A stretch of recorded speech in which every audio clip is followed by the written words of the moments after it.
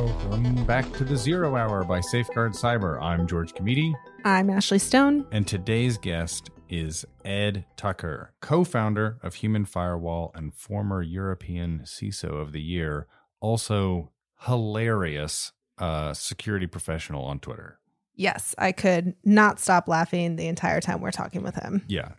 So we talk about a range of things. We talk about the need for collaborative security, how security can get out of the ivory tower and really affect some big things through digital transformation.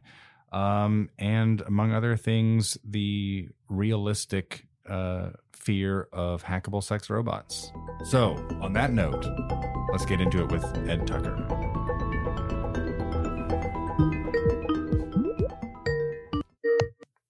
Hello, sir. Hello, Ed. How's it going? Yeah, not too bad, thank you. Not too bad. How are you? All right. So you have me, George, and my compatriot Ashley Stone on the line. Hello. Hi, how you doing? Great. All right. So, Ashley, why don't you kick it off? Great. Can you tell us a little bit about your professional journey and how you got to where you are today? All right, yeah, sure. So I don't know whether I took a traditional route into security or not, because I suppose security, other than kind of physical security, guards, doormen, police, that kind of side, didn't really exist when I left school. So I had two choices. I had university, which with the grades I got wasn't really an option, or just go and find a job in the workplace. So I actually started out down the route to accountancy. So numbers is something that generally had made sense to me. Maths was always a subject I was pretty good at, although I rarely pushed myself. So, I didn't really push it too far. Right. So my entry route was basically doing simple accounts work, which was an entry route into the office space, which probably the biggest value in that was the fact I went from organizations or environments where my peer group was essentially my own age, up to maybe 6 years ahead of me. So not a huge age gap in that space, all kind of, going through different stages of maturity, but still children. And then authority figures of adults, the teachers, into an environment where, as an 18-year-old guy coming out of school, there were people in their 60s, some in their 70s, and everywhere in between. And brought me into that outside of the comfort bubble that was school and education, and into the working life, and the joys of office politics and tit for tat and office romances and all sorts that kind of blows your mind as an 18-year-old. And while I was doing that, I got to know the IT guys, and the IT guys were literally the coolest people in the place, purely because they swanned around the place fixing problems. They were everyone's best friend, and they were a real good bunch of guys, and they seemed to have a great life. And I naturally kind of drew to them and figured out what they'd done and where they were, and it kind of got me a bit of an interest into IT in general. While I was there, also, we moved from a classic old VAX system to Windows 3.1 and the joys of actually using a mouse and things like that.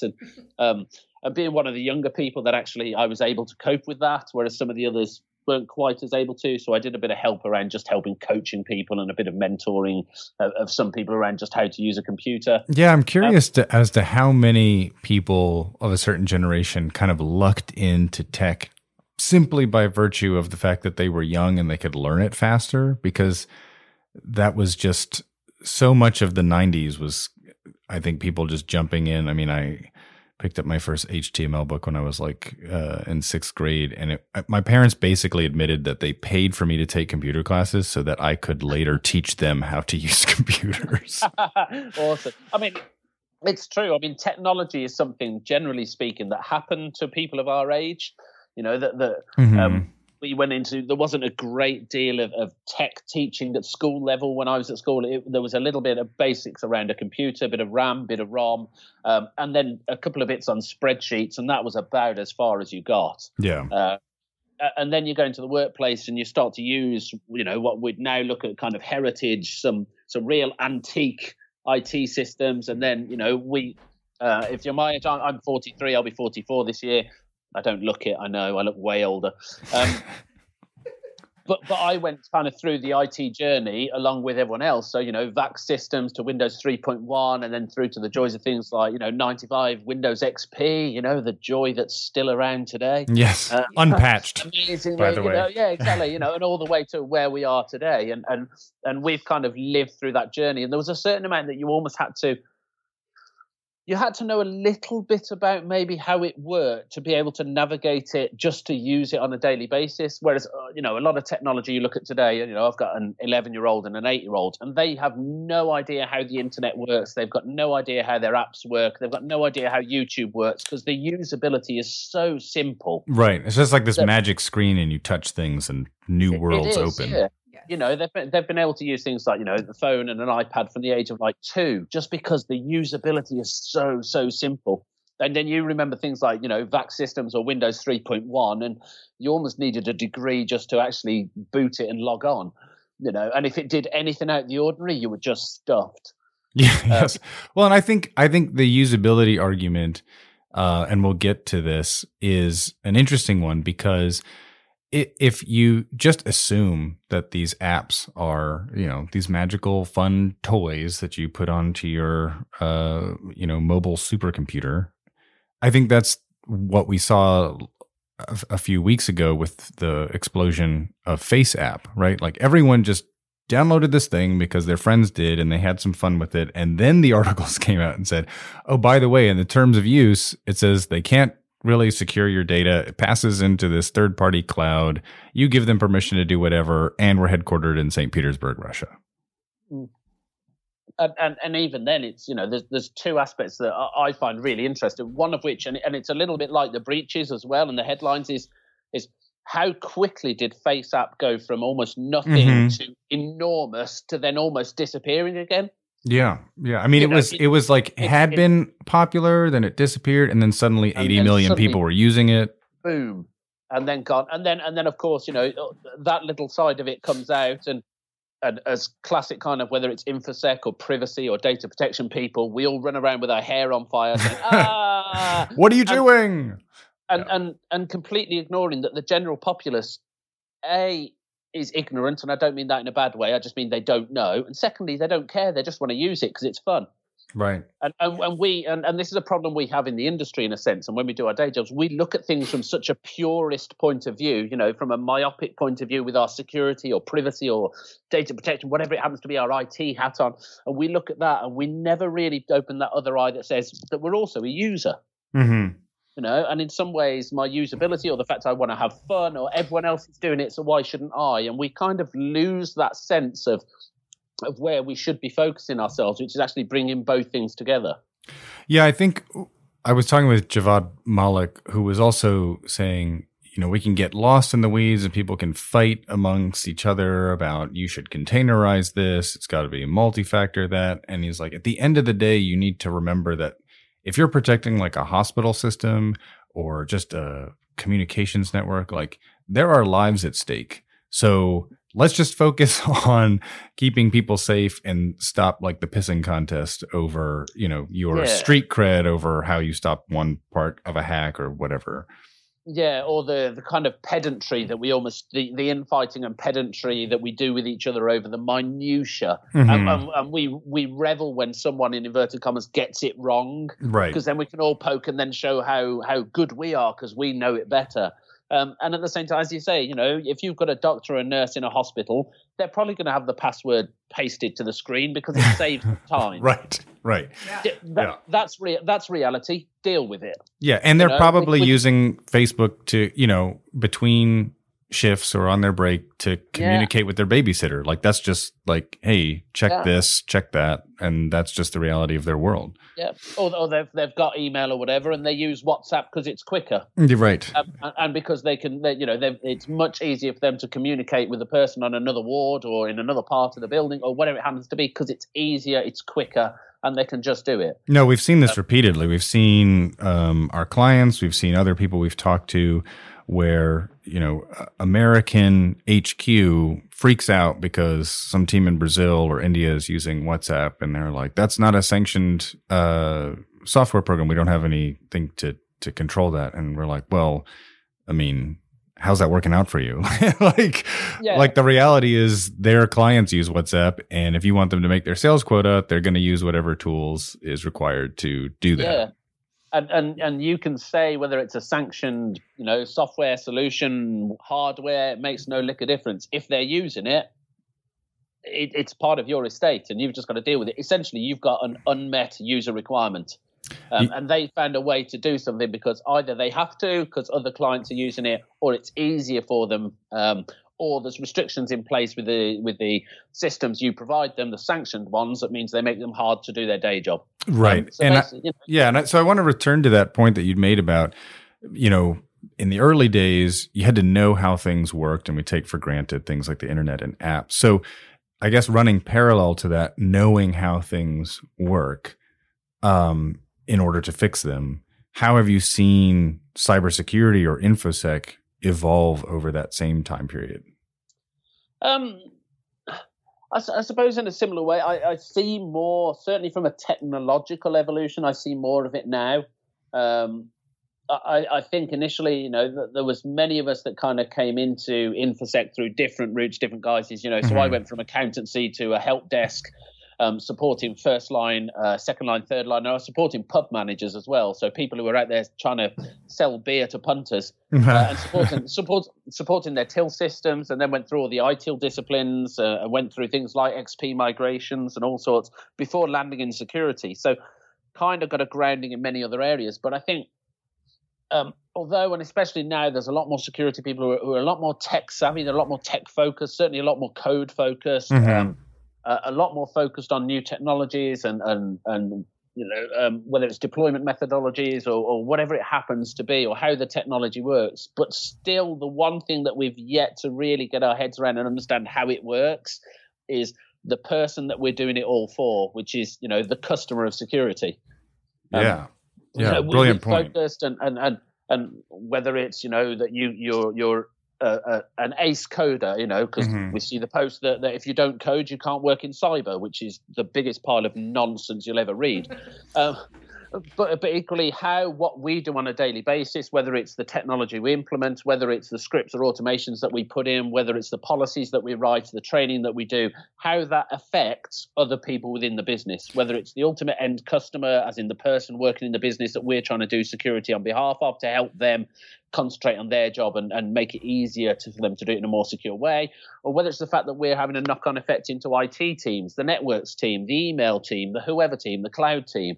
And we're too focused on the technology bit in a little sense to the detriment of people and process. I think those are the bits that we really fail to understand. Yeah, and I think that's the tug of war. Is maybe because things are so easy to use on the InfoSec side, there is a tendency or a preference for getting really nitty gritty in the tech because fewer people understand the workings at the code level. But at the same time, the other end of that tug of war is very much a psychological or human aspect that's focused on the end user, right? And there seems to be this constant need to reconcile those two. It's like if you had your ideal InfoSec team, you'd have the hard coders, but you would also have like a team of psychologists or, some business consultants that are just like, that's not how people operate today. Or just being vaguely cognizant that there are people outside of security. Right. So I ran cyber security for an organization called HMRC, which is the UK tax authority, and built the cyber capability there. So, ended up with 2 geographically dispersed SOCs doing all sorts and engineered it, ran it, fed it, water it ourselves, did, whether it's research and intelligence through to the incident management and the incident response stuff, the engineering side, also looking at anti-phishing and customer protections and all the stuff you'd expect. And although we had lots and lots of technology, we didn't spend a fortune because we're government and it's taxpayer money at the end of the day. My biggest problems were people and process. Yes. By a country mile. The fact that if I wanted to do an email investigation, or my analysts, they would have to engage the exchange team. because we didn't run Exchange because we're security. Right. We might have limited access. If we want to know how many recipients there were, we'd probably have to go to Exchange, or if we wanted them to make a change for us, or we'd have to go to the networks team if it was, say, the web gateways or the firewalls or the proxies, or whether it was the WAFs, or we would have to engage other teams, which is a process-driven thing, and many of those were suppliers. Yes, yeah. And so it also comes to a people aspect, because a lot of that you get through by relationships. They've got a day job to do. They've got 7 changes to make, and you've got something that needs priority. There's a relationship.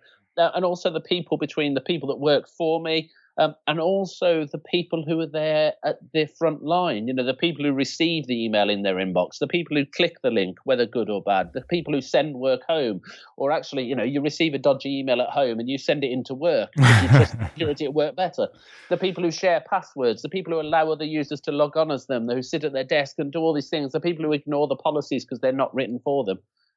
It's this people and process bit that.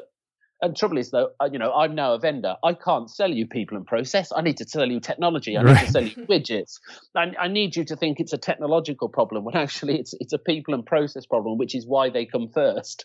Yeah. Well, you've led us, or we've stumbled into what we wanted to talk about next, and we've avoided successfully business jargon for a full 16 minutes. Might be a record. It might be a record, but we're going to say it. We're going to say those words. We're going to say digital transformation. So that's what we want to talk about. Yeah, so we're talking about the people, and people are going to use the tools that make their lives easier in their day-to-day job. And we've heard you be pretty vocal about digital transformation as it relates to how businesses think about information security. So what changes do you think need to happen to the role of information security for businesses to innovate effectively or keep up with their people? So there's 2 aspects, and we can argue over the boundaries of what digital transformation is and isn't. At the end of the day, it's about the business doing things more effectively, more innovatively, and doing more for less. Greater revenue, greater experience, better results at the end of the day. However, that comes through some form of digital mechanism, and we can argue what digital means. Does it have a plug on it? Or right. What? It's almost become a word that's a little bit like cyber. It's one of these ephemeral words that's kind of meaningless. The 2 biggest things I see in there. I'll kind of come to a third one because it's a bit like the Spanish Inquisition. There's always a third one. The first one is that if you look at digital transformation, it's all about the user, whether that's the end customer or the employee. It's all about that user experience, the user journey. It's all about them. And that's probably the biggest lesson that security can learn from it is it's all about the person you're trying to do it for, the business you're trying to do it for. It's not security for security. It's security for the business, the employees of the business, and the customers of the business. That's our focus. That's focus number 1 for security. Brilliant. The second one is most organizations will have some kind of digital transformation program. Again, we can argue over the boundaries and what that means in practice. One of the biggest problems we have in security is almost the debt that we carry today of having done the basics really badly for years. And that's mostly because the basics are really hard to do. That's not to say people are rubbish at it. They are hard, which is why generally we're crap at it. For example, we all know when we hire a new employee, we may or may not do vetting. That's, immaterial in one sense, but we give them the privileges they need to do their job. And then, as a good employee, they decide to move to another area of the business. And do we ever take away the old permissions? Rarely. So they just accumulate permissions for years. Our asset accuracy, if your asset accuracy is above 60%, you're probably doing really well. Do you understand what ports and protocols are in use across your network? Do you understand what rules are on your firewalls? Are your policies in any way written around the right people? Are they fit for purpose with what the business is trying to do? And the biggest thing we can do is actually use the digital transformation, however that be, is whether it's moving to the cloud, whether it's new devices, whether it's that user-centric design, to actually try and iron over or remove some of the debt that we carry today in our basics. If we're moving to the cloud, well, can we start to do asset management a bit better, at least for our cloud resources? Right. and at least start to build a better picture. Can we start to bear back a little bit in terms of what protocols and connectivity we need in place, or at least a better understanding of what's there, and understand which pinch points or monitoring points we can put in place, and understand what the business value of the things we're delivering are in terms of the transformation, and therefore from a security point of view, know where it's probably best for us, which baskets to put our eggs in for a starter for 10, so we actually understand a bit more of the business value. Yeah, and and if we go back to your idea of process, obviously this kind of inventory or even improvement takes coordination across teams. So, how does this affect kind of the role of C-level cooperation? Is this the CMO and then the chief people officer are talking about the channels that they adopt or things that they want to allow, but obviously they need to involve the CISO or the CIO depending on what part of the estate or the infrastructure it touches. How's that all play out at about the board level? For me, certainly from a security point of view, it's all, certainly at the top level, it's all about relationships. Mm-hmm. It should be lower down as well. Similar to, when you talk about DevOps, it's about the dev team and the ops team really collaborating and working together and getting to know each other and understanding how they can be mutually effective. Security should be the same, except it goes wider than dev and ops teams into the wider business itself. People like the marketing, whoever CMO should be one of your best friends to understand what are the big drives, where are we going to? Are we using a new mail agent? Well, let's get DMARC on it to ensure that the deliverability is good, the reputation's good, and no one's trying to spoof us at the same time. Yep. If it's HR, well, how can we make sure we get the right things in there in terms of maybe vetting our people or understanding, getting the movers process really slick and understand kind of, well, when it comes to permissions, how can we give them the right things? And also, how can we put the right training in place? And what are the right touch points for all our new employees and then our existing employees and feeding through? And the CIO, my best friend and my best enemy, she or he, I need to work with them. That I need to understand that the transformation, the business driver will always win, and my job is to try and influence it and nudge it to do it in ideally the least risky way. And the only way I can do that is by collaborating with other people and other areas, and to pick my battles as well. Yeah, I think you had also mentioned that. Communicating the business value, right? And we've heard some people say that CISOs have it tough because they have, in this grand era of breaches, a pretty big responsibility. And yet typically the CISO doesn't touch the revenue of the business, or they can't make a clear enough articulation as to, why security matters other than a contingency plan or a what if, or it's just easier to fall back on not letting people do things. Yeah, and then there's two kind of danger points in there. One of which is that you go with the boy who cried wolf kind of thing, and you look at all the other breaches that happen to someone else. For example, if someone else gets burgled, does that mean you get burgled? No, it just means they've been burgled. That's all it means. You don't know the drivers as to what that was. Was it an opportunist thing? Was it people looking for spoons, or were people looking to steal tellies or whatever, or steal cars or anything off it? It doesn't mean you're going to get burgled. Right. And you can talk about the threat and the rise in, super sophisticated cyber threats and talk about APT and generally get it wrong, but talk about nation states and go on the fear route. And, you kind of look outside the window and there's bluebirds tweeting and you're kind of saying, I can't really correlate the two things together. Or we're always trying to prove a negative. We kind of say we've spent $1 million on security this year and nothing happened. And very hard to then to say, well, if we didn't spend £1 million, would anything have happened either? Right. And I think one of the biggest things we miss in there is that we don't really build proper, or that I've seen very often, proper risk management metrics. I've seen lots of theoretical risk stuff, that there is a theoretical risk of X, Y, and Z, but I don't see a huge amount of genuine measurement of actual risk data to show what the real potential likelihood, and then to extrapolate some kind of impact to show a business value or a business risk perspective of all these different cyber, in inverted comma, things, whether it's threats or vulnerabilities, the latest vulnerability of whatever kind that's now got a logo and it's got a name, or the latest malware group, or the latest nation state that's now got a name as well, and the 0 days, and we need to concentrate on these technological things. And rather than actually, maybe we should start pinning them all together in one long line, kind of the way risk does, and actually coming out with something meaningful rather than just saying, there's a new vulnerability, everyone panic. It just...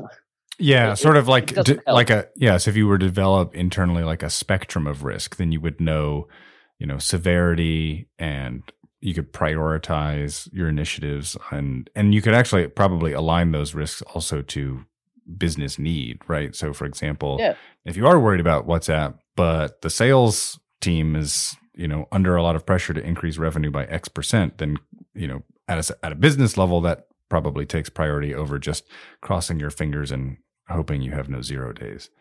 Yeah, so maybe how could I work with them to use WhatsApp in ideally the most risk reducing way possible? Recognize it's going to be used, so just work with it. How can I work with it rather than try and stop it? Because once something goes into business use, it's very rare you'll be able to really pull the plug on it.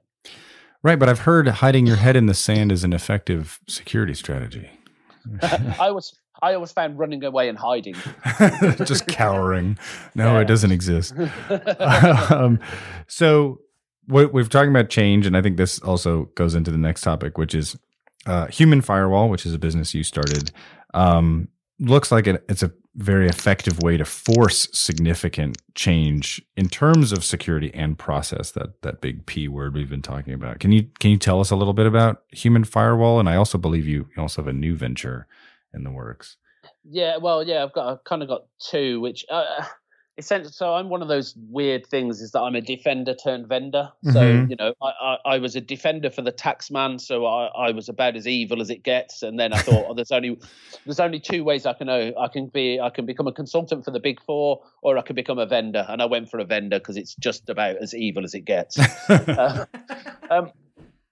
Essentially, what I've tried to do with my partner is develop solutions that alleviated problems I had in my day job. So they don't solve them all the way, because that's impossible. So one of which is DMARC related. So this is around preventing people from spoofing your domains, and therefore hopefully reduce the phishing threat to the general populace and yourselves. And at the same time, ideally improve your own deliverability and visibility, and make your own use of email more effective. So I work for the tax man, and similar to the IRS and people like that, we had a huge phishing problem. And through DMARC was able to put a little bit of a dent in it. We reduced it by about $500 million a year, which sounds big, but it is just a little dent. Such is the volume. Right. And that's all about really trying to help people. A, understand that DMARC exists, B, recognize that it's a good thing to do, and C, help them move from a position of probably nothing into a decent SPF record, implement DKIM, and get DMARC into reject mode so that only you can actually send email on behalf of your domain. Mm-hmm. Amazingly, the amount of security vendors that don't have DMARC in place is staggering, absolutely staggering. That it was so easy to spoof some of the biggest security vendors out there. Which kind of says that if they're not protecting their own domains, how do you expect them to protect you? But that's a different topic. Right. Well, I know several cybersecurity folks who were using FaceApp, and I'm like, what are you doing? Having fun. I'm allowed. I look old enough, so I don't need FaceApp. And I think someone did say, if you want to know what you're going to look like in 30 years, just look at your parents. Yes, truth.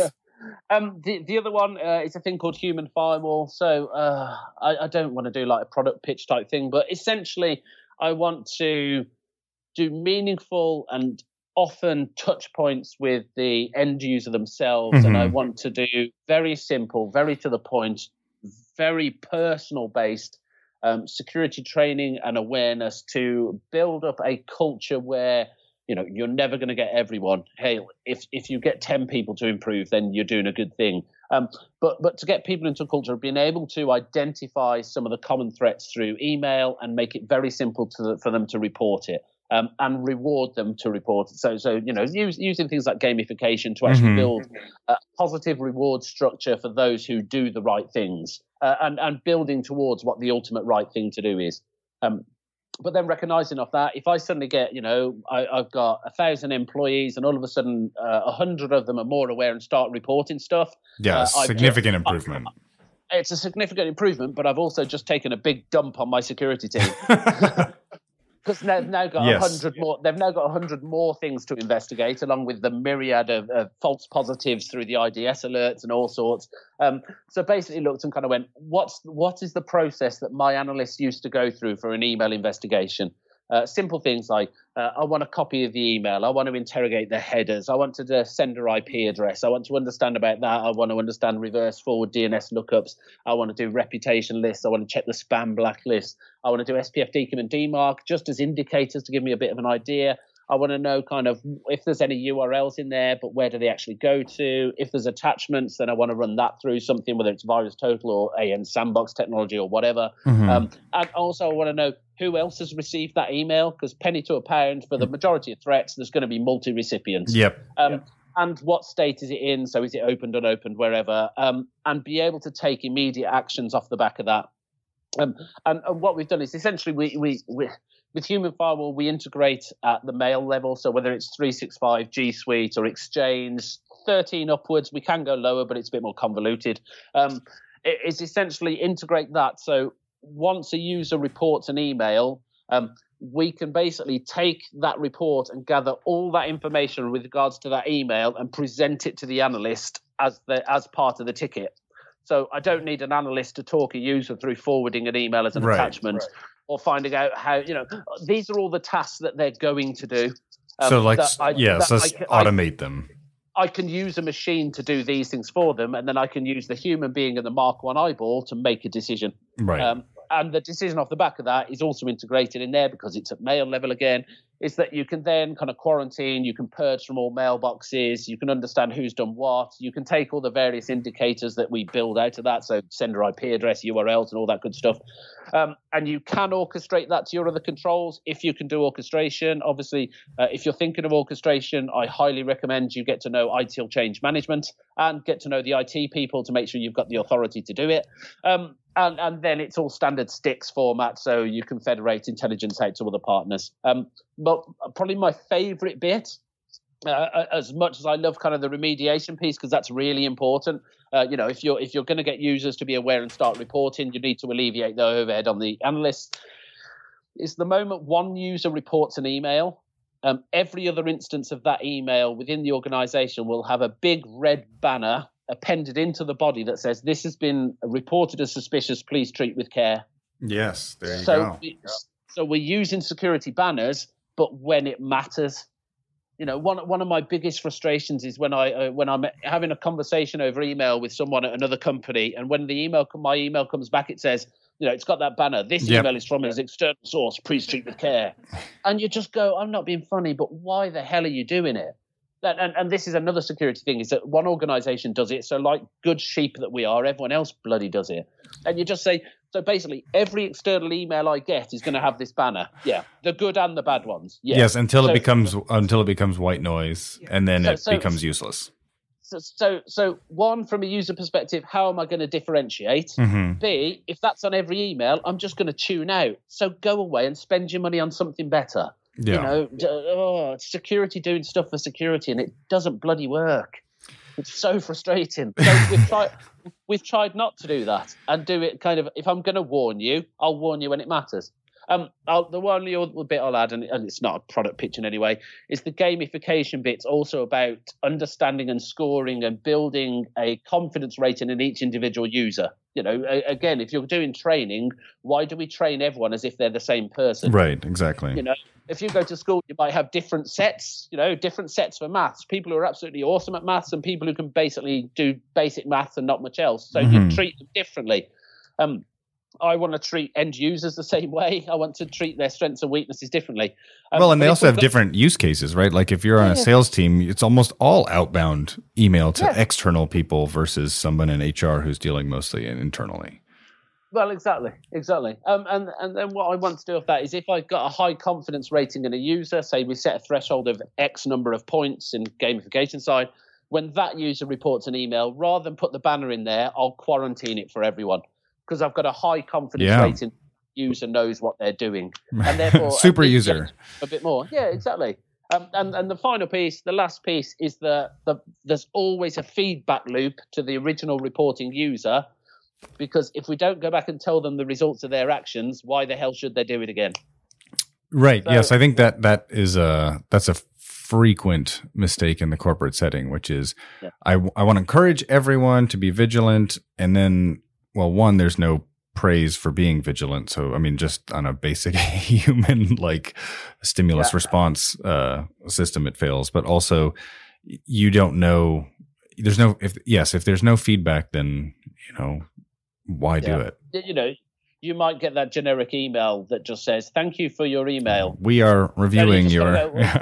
Oh no! Go back and talk to them. If nothing else, it gives you a touch point with the user where you can have a conversation. You can show a human side of security. You can help to educate them again, and you start to build relationships. Why would you not use this opportunity? Come on. Yes, it's sort of that's like the judicious use of automation, right? So obviously, automate the collection of data that is going to the analyst, so the SOC doesn't hate you.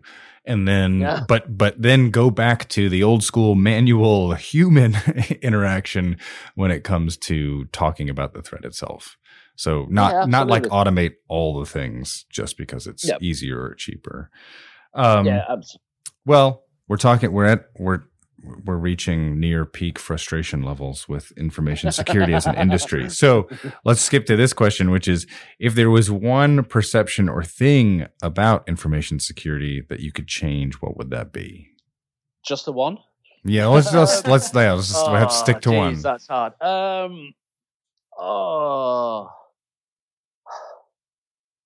It's a hard choice between actually dealing in fact and evidence, and this is a classic as well, where you'll see, especially InfoSec Twitter, where you'll see InfoSec Twitter react to a single tweet or a single picture or a single phraseology and make massive assumptions and treat it as fact without gathering any evidence, or context around it. And this happens the same in the workplace as well, that we don't use fact enough. But the one I'll say is for security to get out of its ivory tower, to actually come and truly be part of the business and collaborate with the business and feel uncomfortable. So go and talk to your users. Understand, do you read my policies? No. And the answer is no. It's the best mirror you'll ever look in, and that mirror will tell you that you're not doing a great job. But if you don't understand how good you're doing, how can you ever make changes, improve along the way? And it's quite cathartic. It's very difficult to do the first couple of times of putting people at ease and saying, I want you to tell me I'm shit. Yes. Because if you don't tell me I'm shit, I'll just keep doing the same thing and really just pissing you off constantly. Or you just ignore all my emails, which makes an organization very safe. So let's work together. I want you to give me that feedback. I want you to give me that feedback. I want you to tell me when I'm doing things wrong. Because if you don't tell me, I'll never get them right, or there's a very high likelihood I won't. And that's probably the one thing I'd change. Yeah, and I think breaking down silos. If security is only worried about security on a day-to-day level, and they don't know the most basic things like how is the sales team incentivized, you won't even understand the psychological underpinning as to why people might be doing what they're doing. Right? Why aren't you using your MDM approved device? Well, because I left it at work and I had to talk to this client at home because I'm incentivized to sell things to get my bonus. Oh, okay. Right. So we should protect your BYOD also, Yeah. Or give you appropriate training or talk to you about how you can make use of that, because that's what you've got to do. And is it any less secure or more secure than what you've got today? But you're going to use it anyway, so let's just deal with it as it is and try and help you use it in a way that I'm more comfortable with. Yeah, I think that's similar to a CISO we talked to who is the CISO for a big research university, which just has a very distributed attack surface and is impossible to control every professor and student and retail machine. So a lot of it was equipping those users on how best to use that technology, but understanding that ultimately you weren't going to be able to control every aspect every hour. No. And then there's a certain amount that, that makes us feel really nervous, because it's not within our locus of control. But then actually, even if you remove kind of, the personal devices or unsanctioned apps or anything like that, most of it's still not in our control anyway. We don't run asset management. We don't run the joiners process. We don't do access management for general users. We don't generally run training. That's generally run out of HR, and we kind of fit into that. That we're not generally masters of destiny for a lot of the things that we need to help us do our jobs. Like for example, let's say there's a new vulnerability comes out tomorrow and it's patched, and again, purist InfoSec says you must patch this in the next 10 seconds, and I'd love to patch at the speed of InfoSec, but for it's a dream world. Yeah, for a start, my asset inventory, my asset register, if I've got one, let's face it, how many people have got a CMDB? My asset visibility is really poor. So how do I know if I'm affected by this, how I'm affected by this, how many I'm affected by, and what their business value is, even before I kind of go, right, now what mechanisms do I need to go through to actually, say, get a patch and push it out? And which teams do I need to engage to actually do that? Because again, I'm security. I don't patch. Why am I going to patch Windows servers? That's probably the team that looks after the Windows servers. Right. Well, and that may well involve suppliers, or it involves a business service, and it's a 9 to 5, Monday to Friday business service that they won't let you take down on a weekend. Right.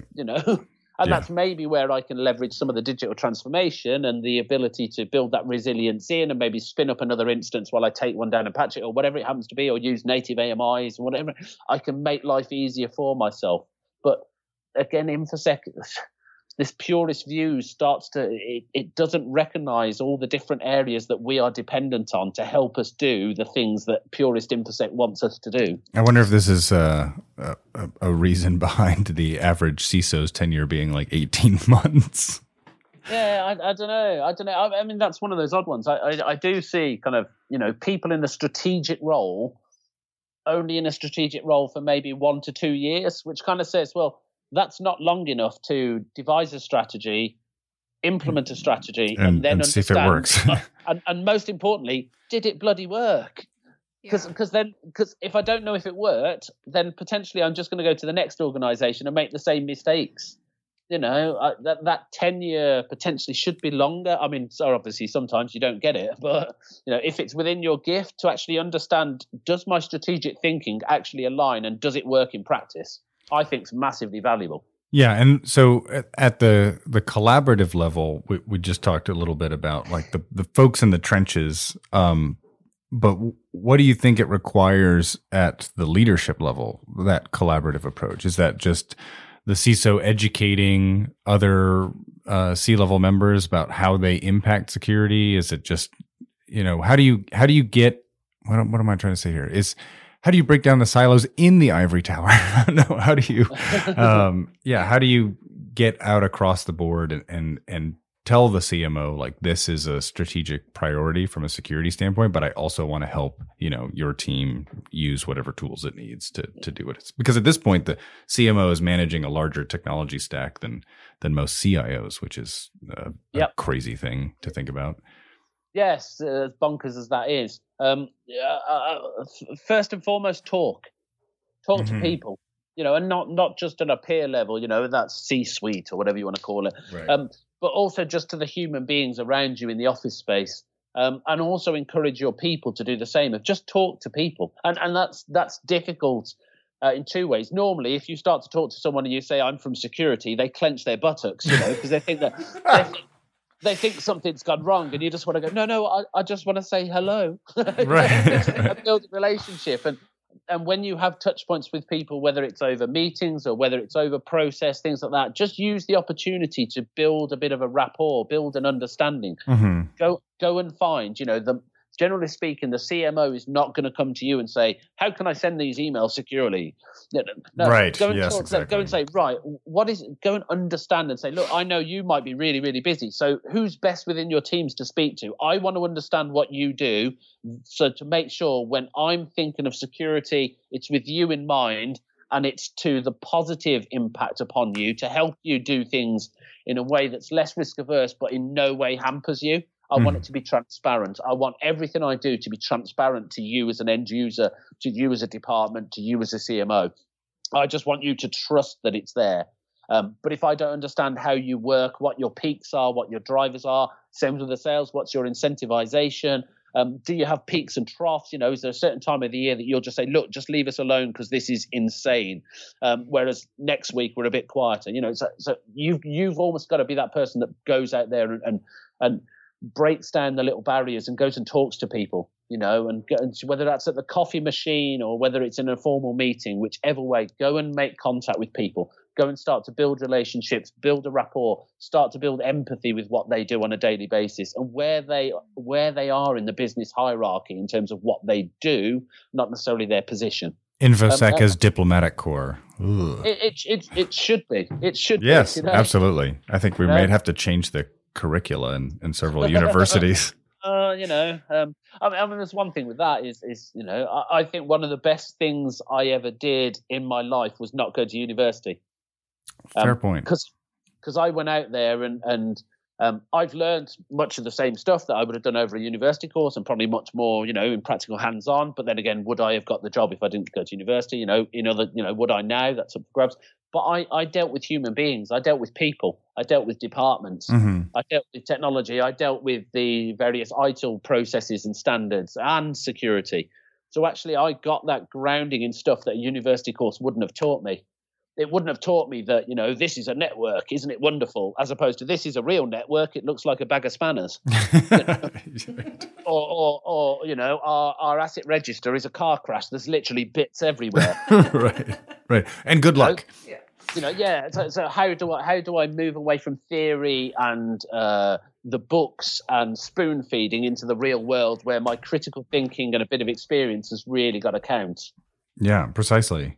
All right, we're going to change gears as we round the corner here. Yes, we always love to ask our podcast guests at the very end, knowing what you know, all the things we've talked about today as it relates to InfoSec, what keeps you up at night? What keeps me up at night? Rumble strips on the motorway, mostly. No, to be honest, not a great deal. I think for two reasons. One of which is that I like to, when I leave InfoSec at the end of the day, whatever the point at the end of the day that is, I like to switch off. I've got a family, I've got 2 kids. I have to have that time where it's a bit more turn the brain off in one sense, turn the InfoSec off, and do something else. Otherwise, I'm going to hit burnout. I've done it once, in my employment where it was just constantly InfoSec, constantly security, and eventually, and it took a long time, it just drove me and ground me down.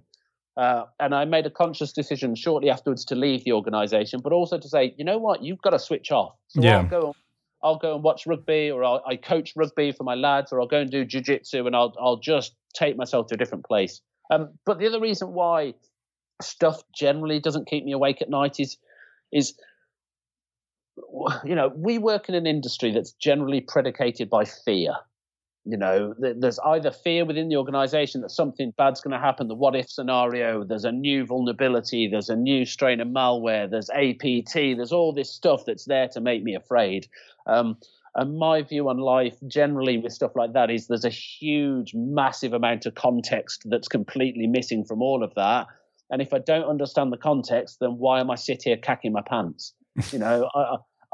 Relax, breathe, think of the context. Don't just jump on the latest fad or sport hack. Oh my God, there's hackable sex robots. Really? How many do we have in this company? Apart from the guy that's doing the Unix stuff, probably not. That's just a dig at Unix. No, but I mean, you look at that, the business context, 0, risk context, 0. So why am I scared? Right. Calm down. We get too fanciful. We get too afraid. We love the sensation. We love the technology. We love the fear. We love the adversarial kind of viewpoint of it. Because it's a lot more, notionally a lot more exciting than the kind of, well, how many assets have I got today? Right. Yeah, so the takeaway message here, InfoSec listeners, self-care, right? Just like a healthy approach, compartmentalize. I think, self-care, compartmentalize, and deal in reality. Don't deal in hyperbole, don't deal in fear, and don't be seduced by that. take a breath, think about it in a business and a risk context, and generally speaking, you'll sleep quite well at night. All right. Well, the converse of that question is, given what you know, what is giving you the most hope? The most hope? I'd probably say, as much as at times it drives me wild, I think there's a lot more of a infosec. Now there's still a lot of bravado. There's still a lot of kind of neediness, and that whole kind of, I need to have likes, I need to have followers, I need whatever it to be. I need to be seen as a thought leader and an expert. But I do see a lot more sharing, a lot more collaboration, and a lot more caring and relationships. I think some of the social media stuff has allowed us to build relationships that go far more geographically dispersed than it ever would have done even 5 years ago. Yeah, I mean, in full transparency, I found you through Rowena, who is hilarious. So now I follow two hilarious Brits on InfoSec Twitter. But it's one of those things, that helps us build and share with each other. And don't get me wrong, with that, there's good and bad in there. There's people there that. But the joys of things like that is you don't need to listen to people. If you choose not to listen, don't listen. There's a hell of a lot of mediocre out there. There's a hell of a lot of self-professed experts, but there's a lot of people just generally talking, conversing, sharing, building relationships, building friendships, building peer groups, building support groups. And that probably gives me the best hope. And slowly but surely, I think, starting to become more aware that there is a world outside of security that we need to be kind of aware of. Yeah, brilliant. Well, thank you again, Ed, for taking the time. It's been very entertaining and very informative, too. No, thank you for having me. It's been great fun. All right, brilliant. Well, we will let you know when this airs, but in the meantime, I'm sure we'll entertain and trade barbs or just share in barbs about other people on Twitter. Awesome. Sounds good. All right. Take it easy, Ed. Thank you. Nice one. Cheers. Ed Tucker is a hilarious and insightful individual. Yes, he brings lots of joy to the InfoSec community. Yes, I am 100% certain that is the first time and most likely the only time that we will hear the phrase "cack my pants" on this podcast. But if we hear it again, we'll let you know. That's right. All right. So the news that we are following this week, we are still thinking about the Capital One breach. Usually breach news is sort of come and go when it's become kind of a big thing for it to appear and disappear quite quickly. I don't know why we're thinking about this one so much. Maybe it's because Capital One's sort of in our backyard in McLean, Virginia. Or we know a lot of people who have accounts. But I also think it's really because we are thinking about what are the lessons learned. Certainly there's something to do with network configuration and monitoring logs. But also, I think our CEO brought up the good point that it is about understanding the unknown, right? Right. So if you're not actively looking for your information that's out there and it's on the web and nobody tells you, it could just be there forever. People taking advantage of it. Yes, and thinking about social and digital channels as strategic threat hunting surface and thinking about security as it relates to proactive intelligence rather than just inside the network. But moving on, we also have our attention on some new legislation. It seems like there's sort of new tech legislation by the day, but Senator Josh Hawley, the Republican from Missouri, has sponsored what is called the SMART Act, which stands for Social Media Addiction Reduction Technology Act, a bill that is aimed at curbing what Hawley refers to as social media addiction. It goes after certain technological features such as infinite scroll, autoplay, and also proposes limiting a user's time on a platform to 30 minutes a day. The user could change that, but that new limit would reset every month. So basically, you have to essentially opt in and say, yes, I'm choosing to spend more than 30 minutes a day on a Twitter or a Facebook. Interesting. George, how much time do you think you spend on social media a day? I do not spend that much time on Twitter, as anyone would know from my very poor following, mostly because I'm too busy with other things.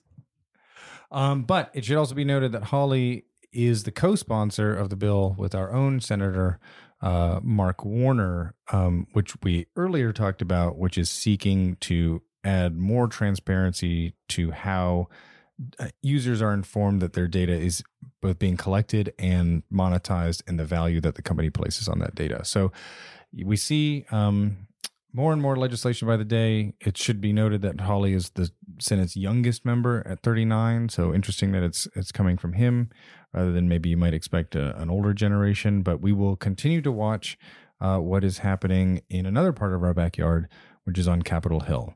Until then, thanks as ever to Mattias Zuffoletti for our theme music, to Abby Bruce for our sound design. This is George Kamide and Ashley Stone signing off for the 0 Hour. Stay safe, y'all.